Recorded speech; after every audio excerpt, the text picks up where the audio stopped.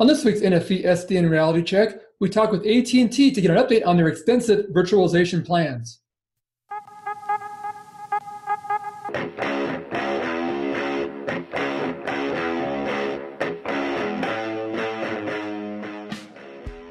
Telecom Careers, the #1 global telecom and wireless job board, telecomcareers.com. CommScope, thinking beyond today's technology to help you make the best decision for your network and your business. Okay. All right. Well, thanks for joining us on this week's NFV SDN Reality Check. I'm your host, Dan Meyer, Editor-in-Chief of RCR Wireless News. And today we are joined by Andre Fuchs, who's the SVP of Network and Design for AT&T. Hey, Andre, thanks for joining us today. We appreciate it. Good to be here. Thanks, Dan.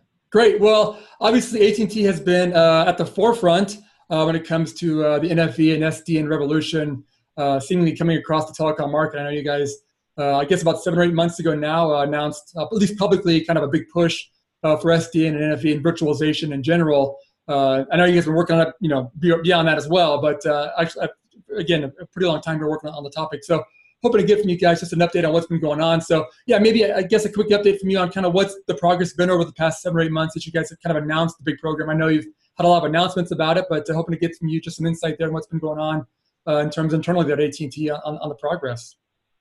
Yeah, sure, Dan. We've actually made some great headway here. As we announced in the early part or late part of last year, we set a pretty ambitious goal out there, and that is to virtualize and software control over 75% of our network over the next 5 years, and a pretty ambitious goal. And so we made some great progress here. Right now, our goal for the year for 2015 is actually 5% of that 75. So although it may sound like a small percentage, we're actually building a lot of the basic building blocks that will allow us to ramp up much faster in the coming years. So part of that goal was to actually focus on a couple key areas. And frankly, one of the big areas, in fact, we've been fairly public about, is launching this Layer 2 service out there called Network on Demand. And this is a service that basically gives our customers the ability to dynamically control speed between their sites. And this is just the beginning of where that project is going. Just at the end of the first quarter, we actually we launched that service in a trial mode last year. End of this first quarter of this year, we actually opened it up to over 100 markets. So we're now selling it. We're getting great demand on this, no pun intended. But Network on Demand has really been one of our cornerstone products and services that's demonstrating software-defined networking in action. Yeah. Another area that we launched also this year is mobile call recording, which is basically a service for enterprise-based customers that would like to extend some of their call recording features to their mobile like field agents or some of their like brokerage houses that have a need to record their calls. All of that is being executed, deployed on a fully virtualized platform that's orchestrated as well as service chained together. And then additionally, we've been introducing our evolved packet core, our virtualized mobile packet core. And we've launched that. We have several 100,000 subscribers on that platform today. In the second half of the year, that's going to be moving up into the millions. So that's going very well. So a lot of great progress here in kicking off the program for 2015. Sure. I mean, obviously you say, the 5% for the year might not seem like a big number, but like you said, you're kind of building something that's completely new, really, and this is the building blocks for it. But even what you're describing, I mean, you're describing stuff that it seems like the people I've talked to, and that's still stuff that's still so out in the future for a lot of people. But you guys were already like putting this stuff actually out in the market. So it seemed like a small number. What you guys are actually doing seems like it's pretty advanced compared to what everybody else in the market is doing. So, I wouldn't downplay the 5% part, because again, you guys are doing quite a bit out there and kind of leading really what the market is looking to do in these services. So it sounds like you guys are actually being somewhat aggressive, really trying to get stuff rolled out. Yeah, that's right. And so, part of this too, I mean, it's not just about, hey, taking a traditionally network appliance and just, porting it over to the cloud. It's also taking that virtualized software now and putting it under SDN control, and then also integrating it into, frankly, a new operational management framework. And this is really important because, frankly, that's what's going to allow us to get the operational efficiencies that we need. That's what allows a lot of the orchestration and automation that we expect to have. So again, it's not a simple software port over. There's a lot of moving parts to this. Yeah. And again, as I mentioned, we're building a lot of this foundational work this year, and of course it'll continue on and evolve. But to really get it out there, exercise it, and test it, you got to start with good, working services, do it in a very controlled manner.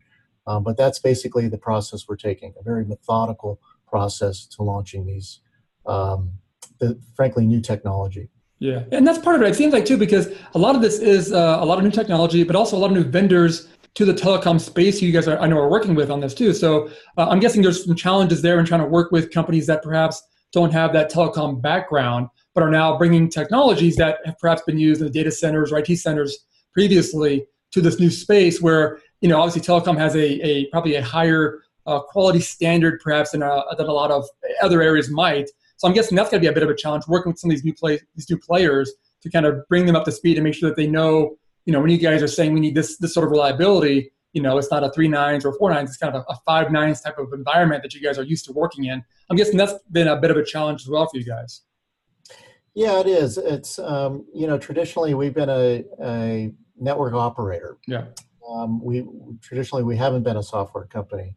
So, much like, how we approach application performance, application reliability, if it were like a voice service, we really built it from the bottoms up. Yeah. Right. So that meant going after, custom dedicated hardware.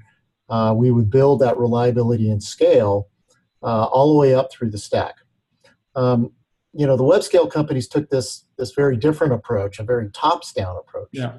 The opposite, where they built the scale and the reliability, frankly, in the software running on top of commoditized cheap hardware. And so we're taking, best practices from both and creating a whole new model. And you're right, we are working with, a lot of the traditional vendors that we've worked with for decades, but also we're introducing some newer, smaller software, frankly, disruptors into the mix as well. And I think that's an important part of this ecosystem as we make this transformation from a very hardware-centric company to a much more software-centric company. Yeah, I was going to ask you about that. How has that ecosystem been developing? Because that does seem that's been a bit of a challenge in kind of getting these legacy telecom operators to work perhaps a little more closely with some of these newer players, because it does seem traditionally there's, those companies had a lot of proprietary or hardware and software, and, they were very rigid in how they dealt with that.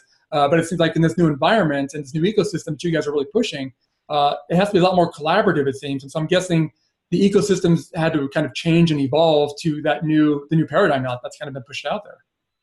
Yeah, so that's a great question because, part of this shift to open, I call it, is basically, moving out of these proprietary standards. And, I want to be careful here because there's still a lot of standards that are very important that we're depending on. So we actually, there's frankly a parallel effort here. We still work very closely with the typical standard bodies out there, IETF, ETSI, IEEE. A lot of those are very key in where we go forward, but we're also working with the larger ecosystem in the software area and open source. So there's a lot of consortiums and alliances out there that we're also leading as well as working with because as we move to this more software-centric world, we realize that's those are the forums that that work gets done in. So we're, basically working them both.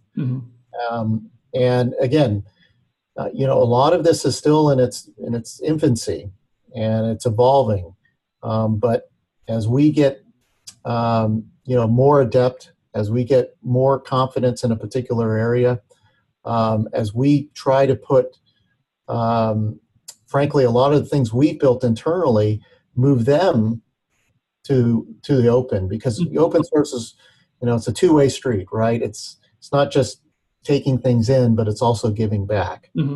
And frankly, this year we've done some big things here, where we, as an example, we released to open source one of our policy engines that we put out there that we're actually using internally within AT&T. We're also working with several of the big software controllers out there, and those being, frankly, code bases based on Open Daylight, as well as ON Labs, ONOS, as an example.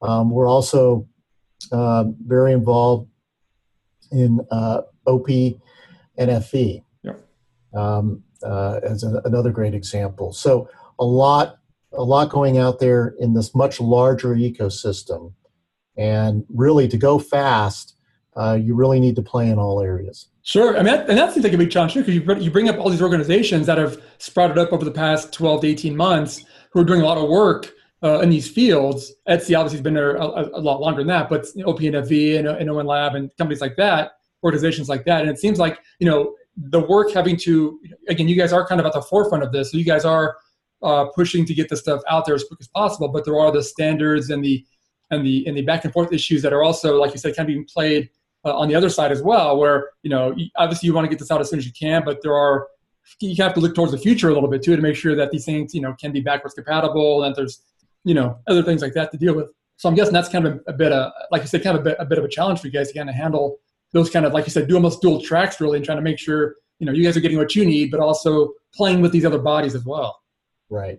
Yeah, a lot going on there. And you mentioned it. I mean, interoperability is really important. Yeah. So certainly the standards forums are very key to make those things happen, where we have to have these interface, these meet points. And also we're still dealing with a lot of regulation too. Yeah. And so it's important there that we have continuity there.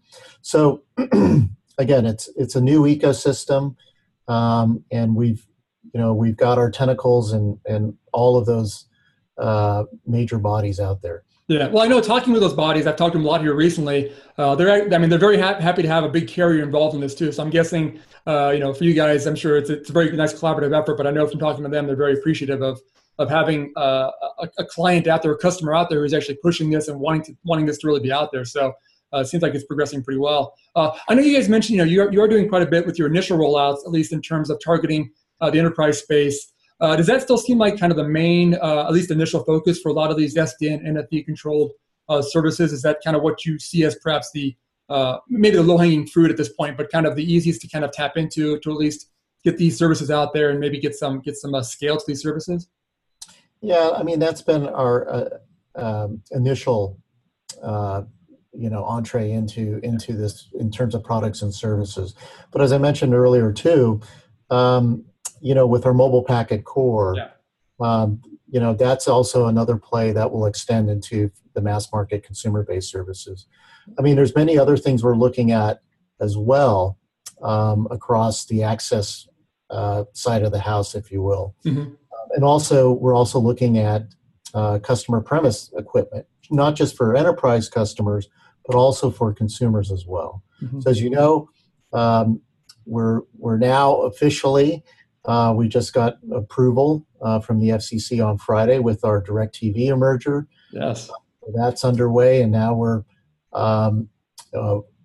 very large in the entertainment business. And as you know, there's a lot of CPE, if you will, on the customer prem there. So we're looking at a lot of solutions to virtualize that could help the experience as well as the cost structure on the prem. And big focus there are gateways, residential gateways, set-top boxes, things like that. All of those components potentially could be virtualized. Yeah. Additionally, of course, we're looking out in the radio access network as well. That's obviously a core part of our business going forward. And of course, there's a lot of interest and potential opportunity in virtualizing those components as well. Mm-hmm. So we see a lot of extensions, if you will, to help basically the consumer side of the business as well as enterprise. Yeah, yeah. And obviously, yeah, I mean, that mobile part of it, that seems like the trickiest part because mobile has such a, dealing with spectrum and handsets moving around all the time. And it's such a dynamic market to be dealing with a new technology like that. That seems like a huge challenge. And I'm guessing, again, you guys are being pretty aggressive with the mobile evolved packet core already. But I mean, as you look out towards the evolution of virtualization in terms of the mobile network, I mean, how far can that go out there? I mean, because I've heard people talk, you can virtualize everything. It's going to all be virtual in the future, but obviously you need to have antennas at some point out there and things like that too. But I mean, how far do you see that ability to virtualize on the mobile side of the house there for you guys? Yeah, it's a great question, and it's really hard to say at this point. I mean, we certainly are working on and getting our hands wet here in that area. But there's, the number one requirement here is performance. Yeah. Okay, and with performance comes reliability. So we have to be very methodical about how we approach. And as you mentioned, there's a lot of folks out there that are very aggressive that think they can virtualize it all. Things that probably can't. And so we're going to do things very carefully. But certainly we think there are opportunities out there, and that's where standards are going to be a big part of this as well, especially with the introduction of 5G. As most folks probably watching this are aware, 5G is sort of taking a very wide approach in terms of how it's going to solution in the future. Yeah. And certainly NFV and SDN are play a big role in that. And so we'll have to see over time what pieces and functions we'll virtualize. Again, it gets down to performance. Latency is really, really key. Reliability. Where these electronics go. A lot of these electronics, as folks know, have been very specialized and been, physically placed in specific spots to ensure that performance is maintained. Mm-hmm. But again, as hardware, especially commoditized hardware, improves, as the software layers on top of it that manage that hardware improve, as we get more expansive in our cloud footprint, so that extends out further, that gives us more flexibility and control. Mm-hmm. And then, of course, security. Security is a huge area, and it's top of mind of especially our enterprise customers, but also here and internally, that's priority number one. We got to make sure whatever we deploy there is not just performs well and is reliable, but is also highly secure. Yeah, yeah. I mean, everything you bring up there, it seems like those challenges from the outside looking in seem enormous. I'm sure from the outside or the inside looking out, I'm sure they're big challenges as well for you guys. I mean, I guess as you look ahead to this, as a kind of final wrap-up question here, what do you see as perhaps the biggest challenge or two for you guys perhaps over the next, 12 months or so and kind of keeping this momentum going? Because again, you guys have done quite a bit over the past 7 months. I'm guessing as you kind of get this kind of layer built, I'm sure it'll start rapidly expanding more and more. I mean, what do you see as kind of being the big challenges you guys are still trying to face in terms of kind of continuing this evolution? Yeah, I think actually our biggest challenge is more of a cultural challenge. Mm-hmm. I think the technology is moving along at a pretty good pace, mm-hmm. and it's really about how we internally, again, as a traditional hardware-centric network operator, how we can embrace this new world of software. We've a lot of the processes and methodologies that we have in place are based on, very, tried and proven processes that have been developed, frankly, over decades. And a lot of those things change very quick and need to change quickly. Mm-hmm. we've got a very active program internally within the company. We call it our skills transformation. That's how we're moving folks, allowing them to retool, reskill themselves so that they can be more adept, more agile, become more relevant in terms of the demands that we need in the new world, if you will. Mm-hmm. And also, another big challenge too is the manageability around these new networks. Again, as I mentioned, we've sort of built performance and reliability from the bottom up, right? From a very hardware, fault-tolerant architecture, where we've built in a lot of geographical redundancy, mm-hmm. And sparing and all of that. And that really changes in that top-down approach that the web scale companies have used. So the manageability is certainly a big challenge, and I think the cultural challenge is the other big one that we're facing. Yeah, that's a great point. Obviously, AT&T has a very long history in the telecom space, probably the longest history of the telecom space. Obviously, you guys, like you said, have a lot of entrenched way of doing things. But again, this is a new world, and I know we've talked before about, I think you mentioned before about that cultural change that has to happen there. And at least it seems like you guys have at least have a head start on the process. Obviously, it'll take a while to get everybody on board with that, but I'm sure it sounds like things are happening at a good pace for you guys. And obviously, the technology part of it's coming along too. So all the pieces are kind of falling in place, it seems like, for this continued evolution to your guys' goal of having 75% control by 2020, I think was the plan. So sounds like everything's going at least at a pretty good pace for you guys at this point.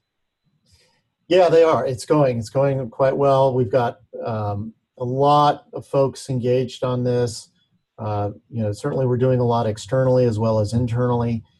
So we're really excited. I mean, this is, in my 20-year career, this is, the most exciting transformation I've been a part of. And this is really a great time and place to be. Yeah, definitely. That sounds great. Well, hey, Andre, we definitely appreciate the great insight today. Hopefully we can catch up again soon. Like you said, I know we'll be hearing and seeing a lot more from you guys over the next several months and several years, obviously, as this continues to roll out. So hopefully we get some more updates from you guys going forward. But we definitely appreciate the time on this today. Thanks so much. Absolutely, Dan. Thank you very much. Thank you. All right. Great insight there from Andre on AT&T's virtualization plans. Well, that'll do it for this week's NFV SDN Reality Check. Please make sure to check us out again next week. NFV SDN Reality Check with Dan Meyer is a production of RCR TV. To suggest show topics or to reach Dan, you can find him on email, dmeyer@rcrwireless.com, and on Twitter @Meyer_Dan. For more Dan, news on NFV SDN and everything wireless, find your way over to rcrwireless.com.